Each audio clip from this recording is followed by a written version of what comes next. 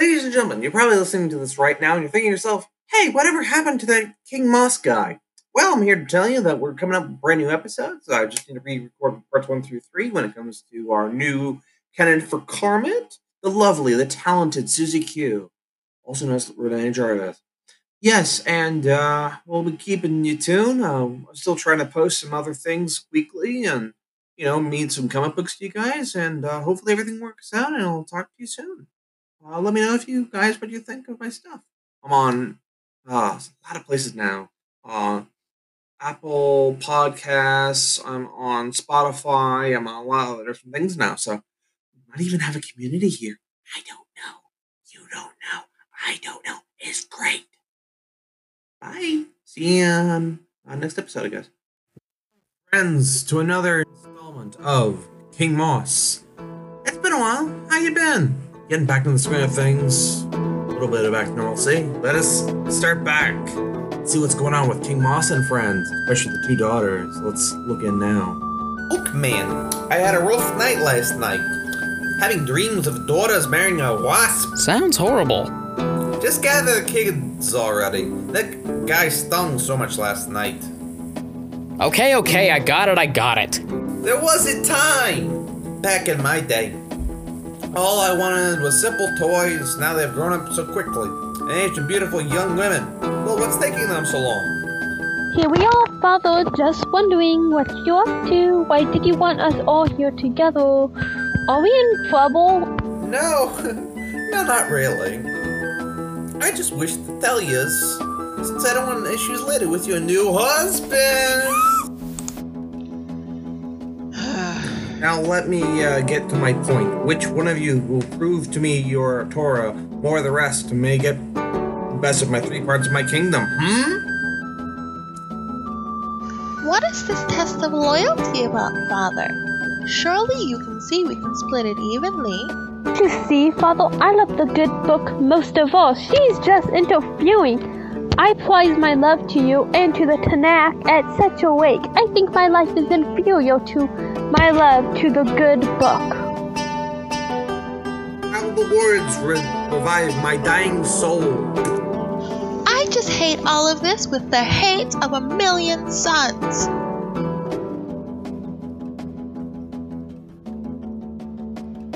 Oh, how I wish that simpler words could be used. To really, well, say, I want to give you my heart, Father, and may you always feel the flames of my love that can't be flushed away by mere lust of my new fiancé. Oh, there might be others who might say as much or more, but make a challenge of her love with me. But, honestly, how much I think none worse a king or better should rule as justly as you have, to be the kings of old as much as King David or any other. I have right noble suitors to love. I'd bridle fancy and be ruled by you or the king of Champagne. Why did my daughter swing and sing such a sweet note such as this? My sister only means to flatter you, my king. Only to do what you wished, my king.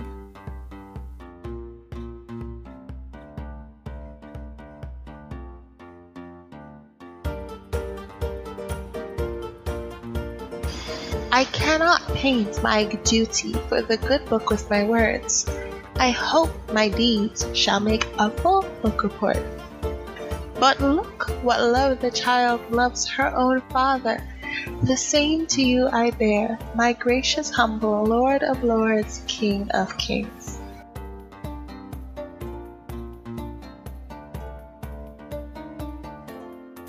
Why don't you blush? You're a proud peacock, out there swaying in front of all to make them see your rear end. Why would you give our father such a slight reply?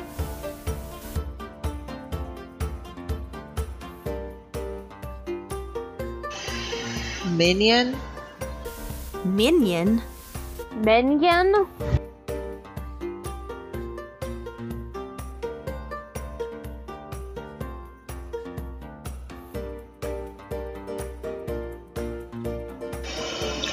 Dear Father, do not mistake my words. their meaning be misconstrued. My speech was never used to flatter you, my dear dad. You shouldn't flatter yourself, and if you do, my deeds would show I don't flatter you. I love my father better than you can ever love him. The praise from both of you seems great, spoken from any other's mouth, but it should seem the both of you are a bit off in your phrase. No one can confirm as much. As all of us have said, don't you want all of what our father has told? Dearest father!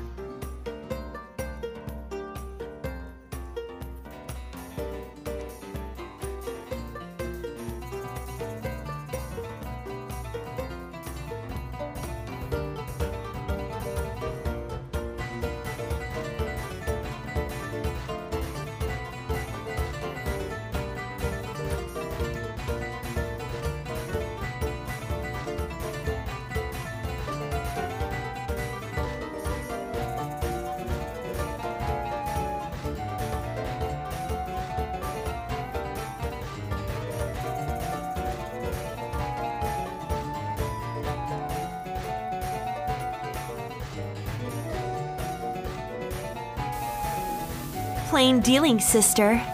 Your beauty is so sheen. You need no dowry to make you be a queen.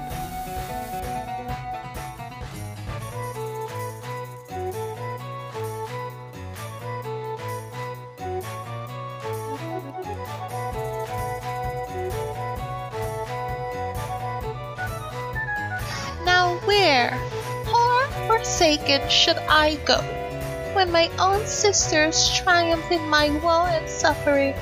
But the man who is my father, does he protect the just people in this kingdom? Poor little me. I put my trust in my father and he shoved me down into the dirt. These hands shall work day and night, for I have father no more. And so I live until my days have an ending. Oh, how I grieve to see my king and princess in a fight like this, to put so much upon powerful flattering words.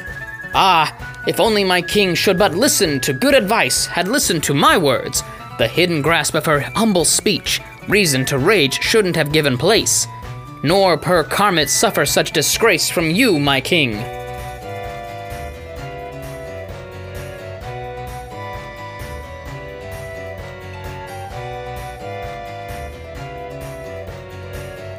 Hands?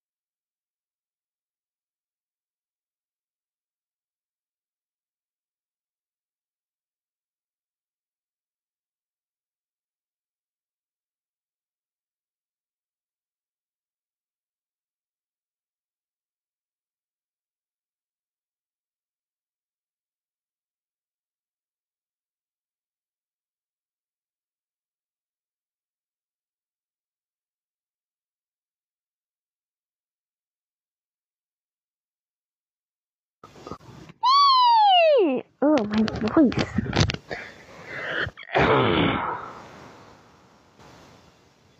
Don't you see, Father? I love the good book most of all. She's just interviewing. I prize my love to you and to the Tanakh at such a wake. I think my life is inferior to my love to the good book. My sister only means to flatter you, my king. Here was an answer indeed. As one of your daughters, I should scarcely think it.